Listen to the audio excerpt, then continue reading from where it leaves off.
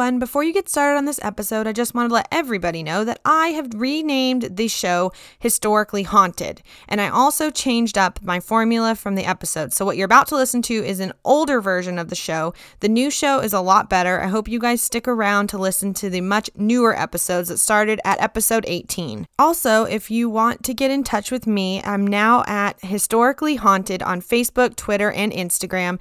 And if you guys want to email me any personal paranormal experiences or just say hi, you can email me now at historicallyhaunted.313@gmail.com. And I have my links to all my new stuff down below. So I hope you guys enjoy, and I hope you guys stick around for the newer stuff. All right, let's roll that old tape.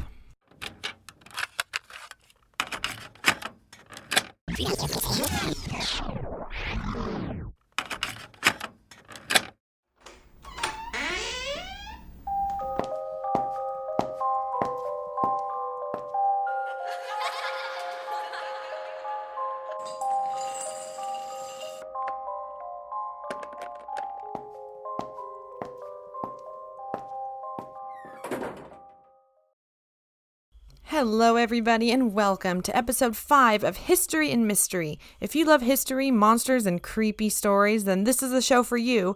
Come with me to the unknown realm of hauntings, monsters, and UFO sightings. I post a new show every other Sunday. I am your host, Ariel, and I cannot believe that I am on episode 5 already. This week's episode is about a monster named the Snallygaster and a haunted estate named the Barnsley Resorts. Before I get into all that and a few reviews I got, I would like to say that my thoughts and prayers are with all the people in the Bahamas right now and anyone in the South that is being affected by Hurricane Dorian. Seeing the photos and videos of the Bahamas, it's like watching a disaster movie, and it makes me really sad to see that kind of damage. I just hope that people will be able to get the help they need quickly so that they can start rebuilding their lives. And I know that I, for one, will be definitely finding a good disaster relief company to donate some money to this week. And I don't know. I feel like that's the least I could do. I wish I could do more. Anyway, it's awful and really, really sad. And my thoughts and prayers are with everybody in this situation.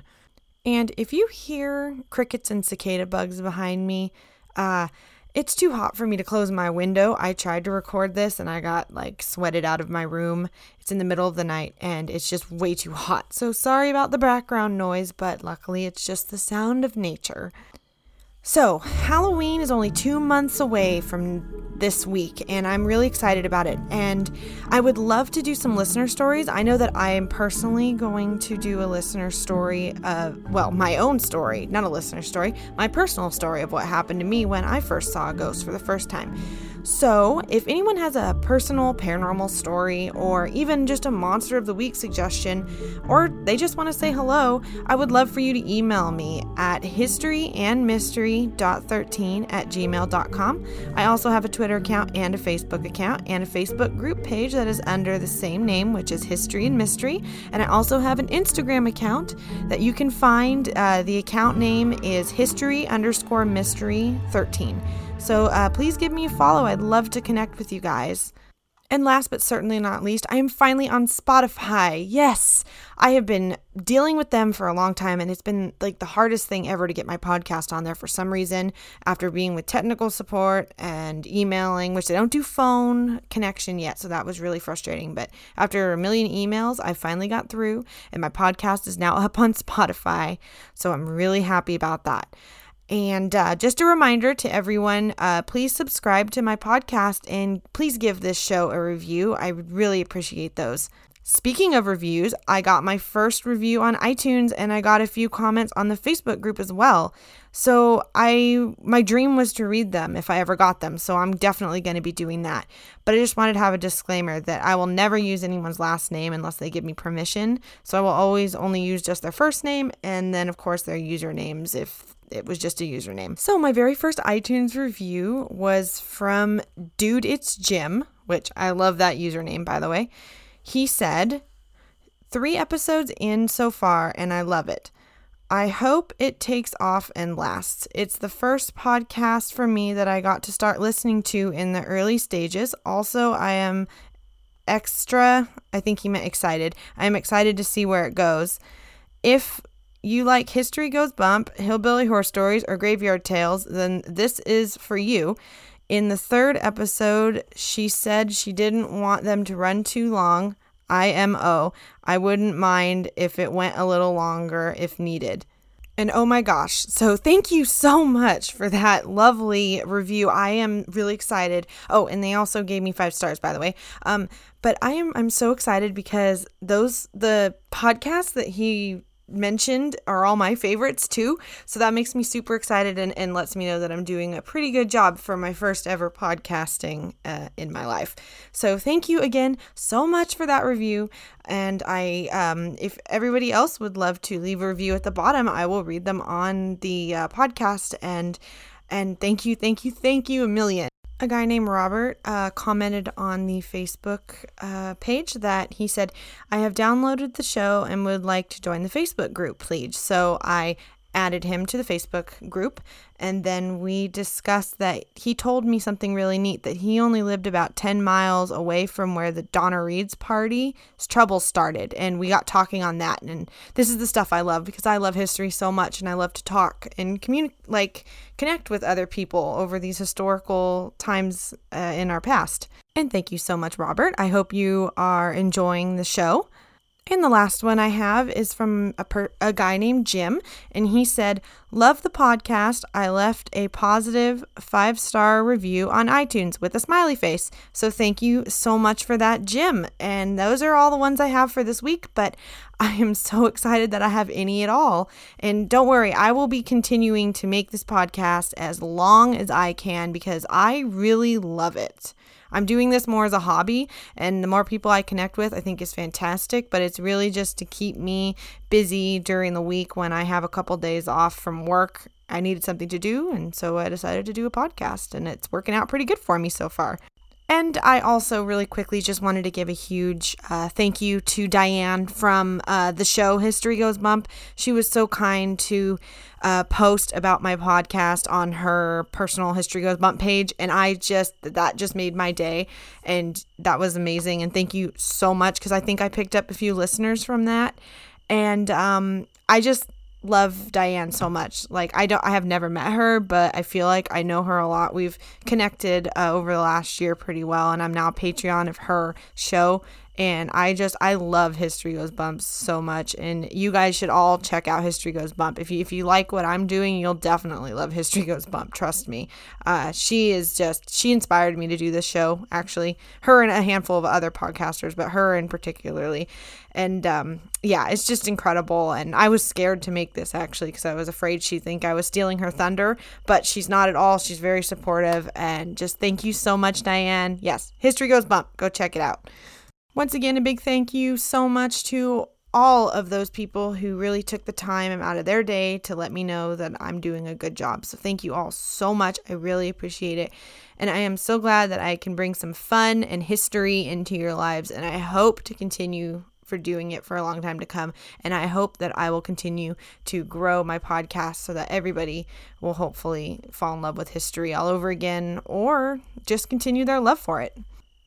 And fun fact of the week, I broke my toe this week. This is the last update about me, I swear.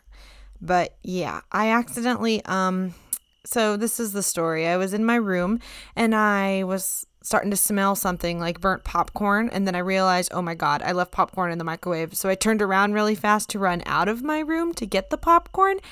And I don't know what happened. My hair must have gone in front of my eyes or something, but I didn't see the doorway that was open facing me. And I pretty much soccer kicked, because I was running. I started running and I kicked the heck out of my door and I broke my toe. And it hurts so bad. And it's the one right in from the pinky toe. So I don't know. It really hurts. And of course, so I went to the doctor and there's nothing they could do for it. So all I'm doing is just resting. All they did was give me an ugly boot. And that was pretty much my day. But I mean, it's worked out okay. On the days I'm off of work, I sit at home home. And if it wasn't for this podcast, honestly, I'd probably be driven crazy. So I'm glad I have this podcast right now for that. Yeah, broken toes are not fun. Okay, that's enough about me. Let's get on with the history and the monster of the week.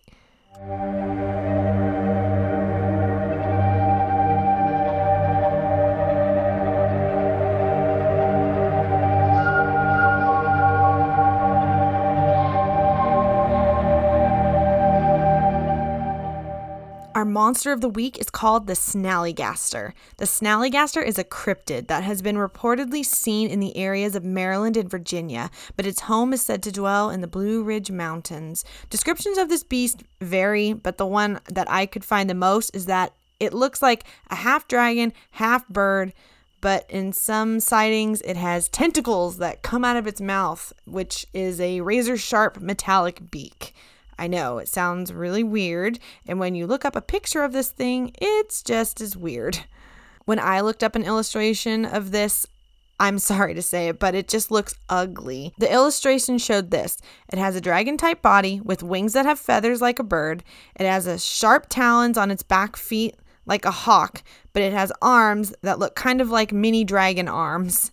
And then it's truly bizarre to look at, and it has this razor-sharp beak that is metallic color, and then when it opens its mouth in the illustrations, tentacles come out, which I think is really interesting. It is truly bizarre to look at, and it is even more bizarre to learn about.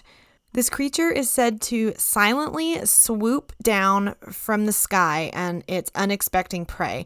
And there have been reports of the beast attacking man, but it mostly is reported of snatching up livestock, pets, and even young children. The Indians who were in the area before even have drawn cave depictions of this beast.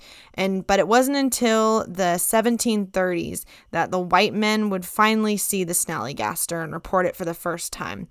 This area of the United States was settled by mostly German immigrants, and they had run-ins with the cryptid, naming it the Snallygaster, and that's German for quick spirit. The area of this early settlement is now known as Middletown Valley. The Snallygaster is not the only cryptid in the woods in this area. Apparently, the Snallygaster has a mortal enemy.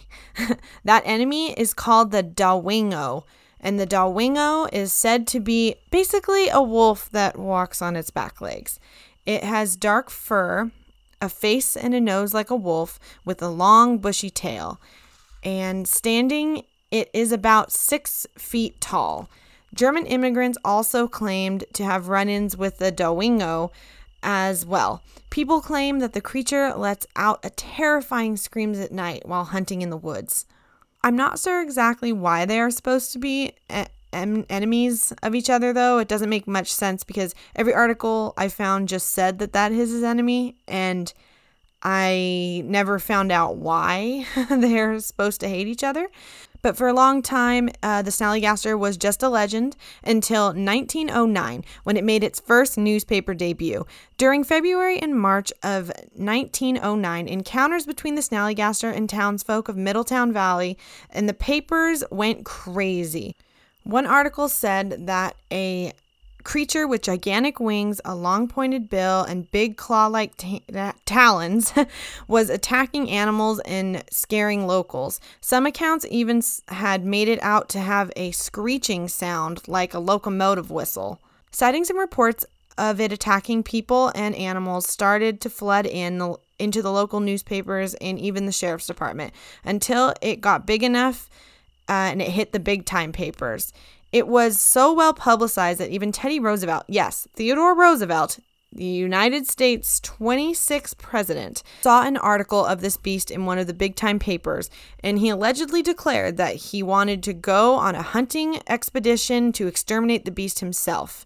After this, there was no more sightings. Now, that's where the skeptics will come in and say that this was all a hoax, and once it got to the president, the person was afraid and didn't want him coming, so it all went away really fast. It was just a ploy to sell more papers and boost tourism, but it does not explain actual documented sightings from all over the state for hundreds of years before and after the articles made it famous. The Snallygaster is now famous once again, but not for attacking people. This time it's famous for beer. That's right, the Snallygaster Beer Fest is named after the Snallygaster himself. The Snallygaster Beer Fest is going to be held on Saturday, October 21st, 2019 on Pennsylvania Avenue Northwest, downtown Washington, D.C. This is the description I picked up straight from their website. It says, quote, Snallygaster is the district's beastliest beer festival, bar none. And on October 12th, 2019, the monster makes its triumphant return to the D.C. area for its 8th year as a rockin' salute to craft beers. Festival goers can expect an unbelievable array of no fewer than 400 highly sought-after beers on draft and from 150 plus of the finest American and international producers set against a backdrop of local food trucks and 2 stages of live music. Unquote. It is the 8th year doing the Beer Fest, and it sounds like a really fun time to me. I definitely would want to check that out. You can find out about this fest at snallygasterdc.com, and they talk about the legend on the website as well. And they also have some really cool passes named after other really neat cryptids, like there's one called the Basilisk and one called the Kraken. I think that's really awesome. While this beer fest sounds like a really fun time and a cool way to keep the Snallygaster alive, I do know one thing. Real or not, this is definitely one cryptid I do not want to come across in the woods.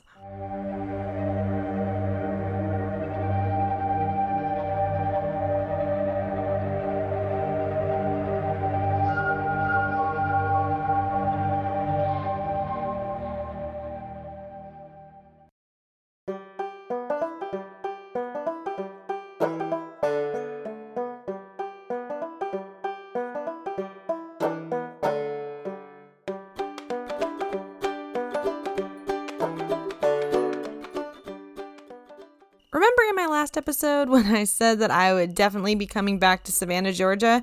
Well, I will, and sometime soon, trust me. But today's episode brings us back to the state of Georgia, just not Savannah. Well, Savannah is mentioned a bit. If you want a brief overview of that amazing city, please check out my last episode. Episode 4 was on Savannah's Pirate House.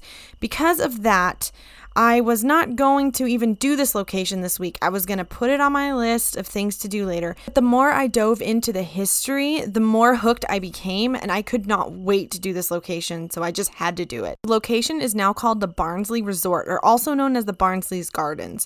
It is located in Adairsville, Georgia, and oh my gosh, talk about crazy history and legends attached to this property. It's got love, it's got loss, it's got a curse, it has murder, and all tied up in a Civil War skirmish, then abandoned for 40 years, and you have a perfect cocktail for hauntings. But how did this property even get its name in the first place, plus all that tragedy? Well, it all started with a man named Godfrey Barnsley.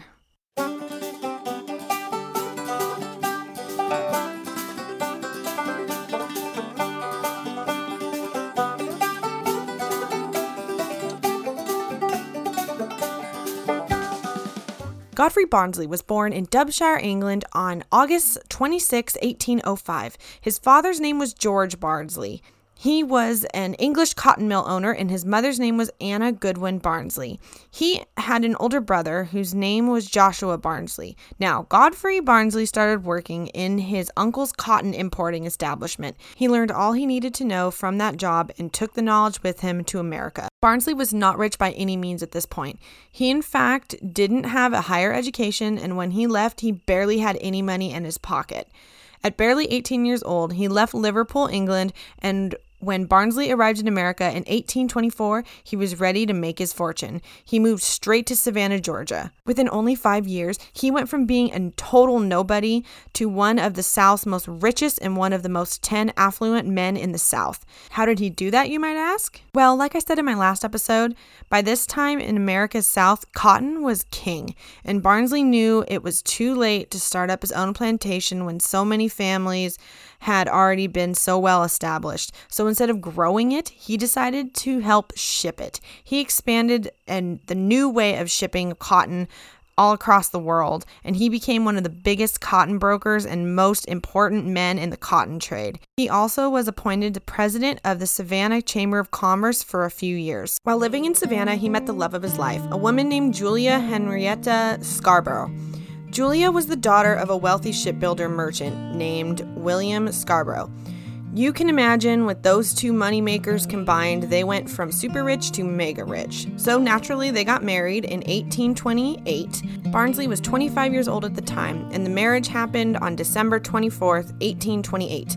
They lived happily in Savannah and had 8 children together. That is, until Julia got sick. Her health began to decline fast due to having tuberculosis, and Barnsley loved her so much that he would move his whole family to North Georgia, where he believed that the air and climate was better for Julia. Barnsley went off to look for new land that was just open for sale due to Andrew Jackson's Indian Removal Act of 1830, which of course caused the Trail of Tears. The Trail of Tears was when the Indians were forcibly removed off their land, and many died because they were basically marched to death. That's one of the worst things that white Americans ever did, right up there with slavery, in my opinion. Something to put in the back of your brain for later. The Trail of Tears passed over the land that Barnsley was about to buy. Already one tragedy before the land was even bought by Barnsley. Once Barnsley found the perfect location on a survey expedition with 3 friends, he purchased the 4,000 acres in the small village of Adairsville in North Georgia. He wanted a place that was far away from the extreme heat in the big city to keep Julia from getting yellow fever and malaria that was plaguing the area at the time. Now, here's where the urban legend and the curse come in. And also the Trail of Tears, I said, would be coming into play later as well. So, I saw this on some websites and others never even brought it up. So it's just that, a legend, but I'm going to say it because of the lack of history about it. I can't say if it happened or not, but I'm going to tell you the urban legend part of the story anyway. The story goes that when Barnsley and his friends first came to the area to scout the land, they ran into an Indian. Now, some websites said it was a chief and others say he was just a Cherokee Indian. Well, Barnsley told him he could stay on the property and kind of befriended him after he bought the land. But when Barnsley told him of the plan to build the mansion, either the man warned Barnsley of a curse left by the Trail of Tears Indians that were forcibly removed and had to pass through the area, or other articles said that the man himself cursed him for wanting to develop on sacred land. Whether a warning or he cursed the place, the legend ends with him leaving, and it's not said if he left to protect himself from the curse or if he left because he cursed the land himself. Now, I would not doubt that there could have been a curse put on this land without the knowledge of Barnsley, because the Trail of Tears was an awful thing, and there could have been a lot of sad and angry energy there at this time that was extremely fresh when he got the property. So even if it wasn't a curse, I definitely agree that there could have been some really bad energy there anyway. Either way, whether he ignored the curse or there was no curse at all, Barnsley went on to build his mansion. He wanted it to be beautiful for his wife, so he created a beautiful garden estate in the style of Andrew Jackson Downing. Downing was a big-time landscaper at this time, and he was known for being one of America's first and best landscaper architects. Barnsley placed the house on a hill, and when it was done, it had the most modern amenities. It was one of the first places to have hot and cold running water and Italian marble inside with 25 rooms. The gardens were going to be all exotic plants no one in the area had ever seen the like of before. But before it could be completed, tragedy struck. Right after he moved his whole family to the property, things started to go downhill for the whole family. First, his infant son died. Then the summer in 1845, Julia succumbed to her fight with tuberculosis. This would only be the start of bad luck. Barnsley was so grief-stricken over the passing of Julia that he stopped construction altogether and left the property for more than a year. In 1846, he went back to the property for a night, and during his sleep, he claimed that Julia came to him in spirit form and told him that he needed to finish the house for future generations of their family. So he thought that Julia was guiding him, so he went back to the property and he ended up completing the work that year. By 1848, the Barnsley's gardens in the mansion that was called Woodlands were complete. Inside the Woodlands was immaculate. Barnsley had traveled abroad to find beautiful French and Italian furnishing. While on his trip, he found many beautiful exotic plants to bring back for his gardens as well. For a time, it was a peaceful place. That is, until the Civil War started in 1861 and ended in 1865. During the war, Barnsley started to lose all of his money. All cotton lost its value, and all the cotton that he was going to ship ended up rotting in a warehouse. Then the Battle of Adairsville happened on the grounds, and it caused unfathomable damage to the whole property. A friend of Barnsley, who was in the war at the time, Confederate side, I believe, Colonel Robert G. Earle, ran to the Barnsley's gardens in an attempt to warn them of the coming battle and that Sherman's march was coming right for the house when he was shot and killed by Union soldiers before he could make it. Barnsley saw him laying out in the yard, and he ended up burying his friend in a field behind the mansion itself. Once Sherman's troops got to the house, they did not burn it to the ground, but they did steal and smash anything and everything they could. They occupied the grounds of the house for a little bit as well before they moved on.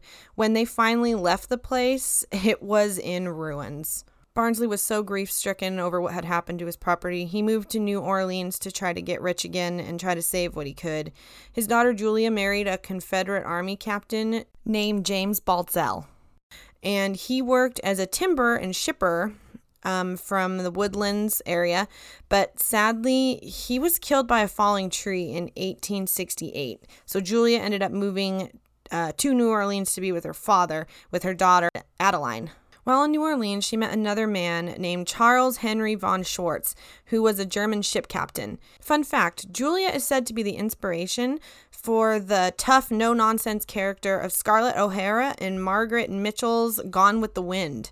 Meanwhile, her father, Godfrey Barnsley, went from being the poorest man to the richest and back to the poorest again when he died in 1873. He was brought back to the estate to be buried on it. After her father's death, Julia and her new husband tried to bring the estate back to its former glory. Her daughter Adeline grew up on the estate and married a chemist named A.A. Saylor. They had two sons, one was named Henry and the other was Preston. While their boys were young, their father Saylor died on the estate, and Julia's second husband also died on the estate while Julia lived out her days on the estate until her death. More bad luck struck the family again when a tornado took the roof off the mansion and forced Adeline and her two sons to move into the kitchen to live for a time. When the two boys were grown, Preston Saylor became a champion boxer. He fought under the name K.O. Duggan. One thing for sure about this family is when things seem to go good again, something dark seems to happen out of nowhere. The two brothers, now grown adults, got into a heated argument over who gets the property, and Preston pulled a gun out and shot his brother Harry. And the saddest part was Harry died in his mother's arms in the front room of the mansion. Preston was arrested and admitted to killing his brother, and he was sent to prison. Adeline died in the home in 1942. After her death, the whole estate was sold at auction. This is the first time somebody outside of the family would own the property. But the person who ended up buying the property only used it for farming, and the whole estate fell into disrepair and just fell apart. The house became nothing more than an empty shell, and today it still looks like a ruin. Since the auction in 1942, the house and the grounds were pretty much empty until 1988, when Prince Herbert Fungnier purchased the whole estate, including the ruins and the old mansion. And I had to do some digging on this prince. He is the Prince of Swabia, a place that I don't even know where that is. I think it's in Austria somewhere. Yeah, it's Austria, according to Google. I just looked it up. Sorry, excuse my ignorance. I'm not very good at world geography. Anyways, he was kind of a closet historian himself and loved history. So when he found the property, he fell in love and he wanted to restore it to its original beauty.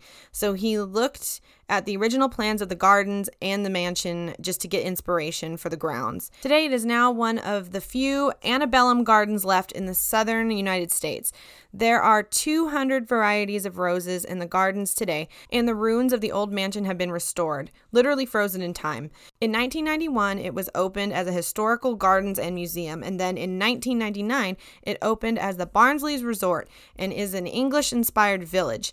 They offer cottages, guest cabins, golf courses, a spa, restaurants, along with lots of outdoor activities such as horseback riding, shooting areas for shooting clay discs, and they also have various hiking trails. In 2004, the prince sold the resort to a private family in northern Georgia. They now have added to the activity list and expanded the whole area. In 2016, they built what they call Georgian Hall, and that has 150 guest rooms and suites. And they now host weddings and entertainment, and they also have a fairy godmother, which is a woman who makes wishes come true for all special occasions. They even have some cottages that are now pet friendly, and I thought that was really cool. With so much to do during the day, it is easy to forget about the curse that still might be on the property. Just in 2013, a sad thing happened on the property. A man committed murder-suicide. A recently divorced Robert Brazel went to the property where his ex-wife worked and shot her while she was working in a boutique on the resort's grounds. Then he fled into the woods, causing a manhunt until they found him dead of a self-inflicted gunshot wound. That is really sad that happened so recently. I was shocked. I expected to find nothing new. And then when I found that article, I was like, what the? Anyway, it's just really sad. And I hope that never happens again because this place looks really cool. You can go on their website and find out all the information there. But as sad as that is, could it be that this land might be still cursed? And what of all that energy of the tragic deaths around the property? And could there be spirits still hanging around?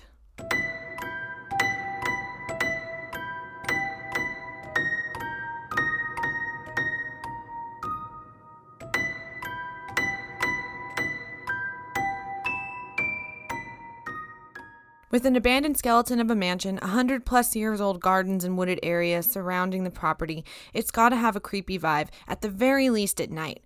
Ghost stories and legends about this property started long before it was even a resort that welcomed guests from all over the world. I'm going to post a photo of this place on my Instagram page just so you can all see how amazing this place still looks today, but also how cool it is just to see a skeleton of an old mansion with vines climbing up the walls.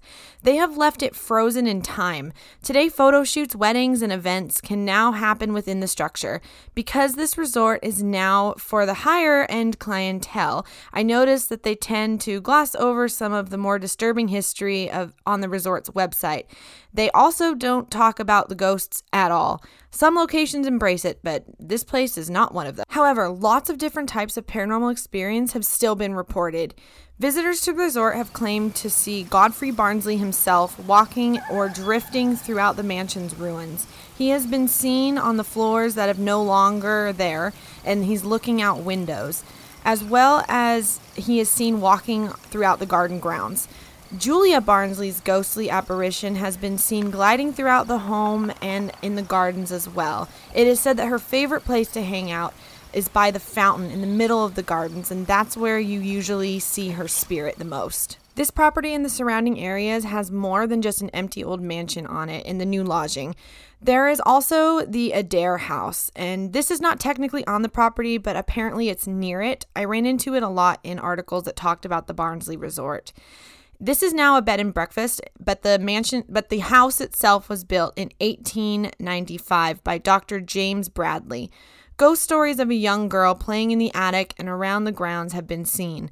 People have reported seeing the attic light turn on and off at night when no one is up there with no explanation. Employees have said that they've brought toys to the attic for the girl only to come back later to see that they have been moved as though someone was playing with them while there was no one in the room. The little girl is also said to be seen peeking behind doorways and down through the staircase, as well as child laughter is heard and strange lights have been seen in and around the home and the resort area as well. I found a fun article on a blog named Chipper, that is the student news site for Cartersville High School. And this article was written on October 26, 2018 by a kid named Presley Edwards.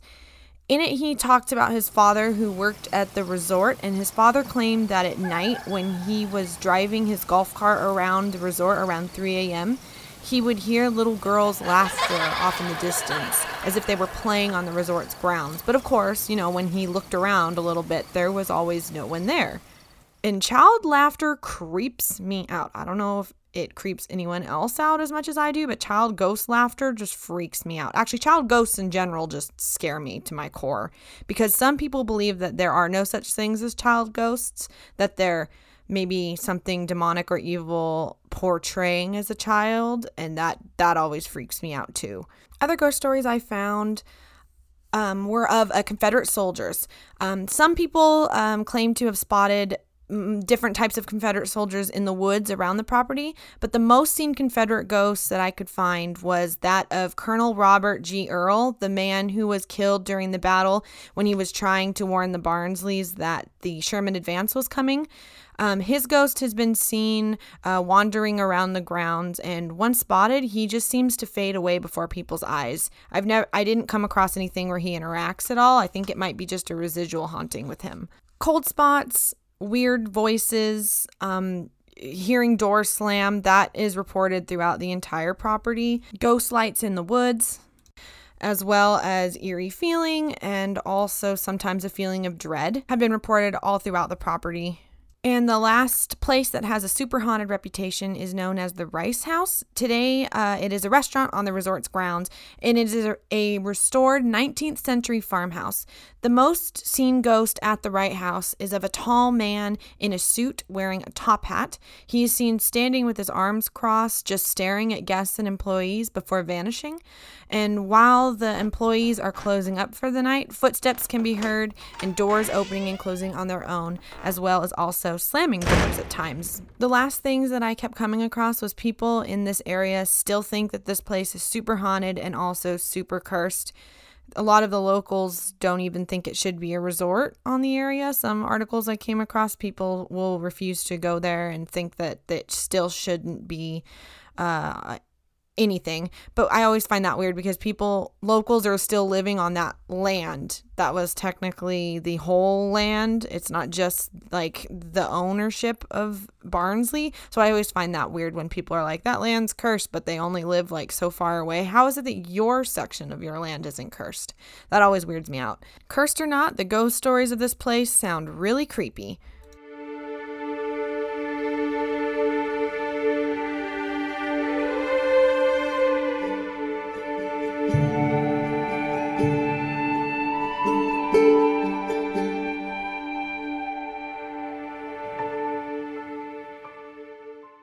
Though I have never been to this resort, it does sound like it's haunted to me.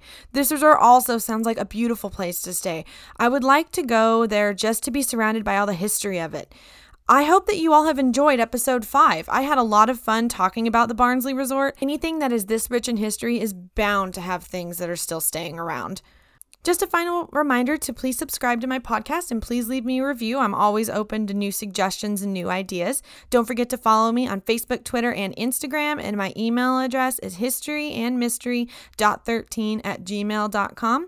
I hope that you all have a fantastic 2 weeks. Take care and have fun. And I will see you all back here for episode 6 soon. Bye.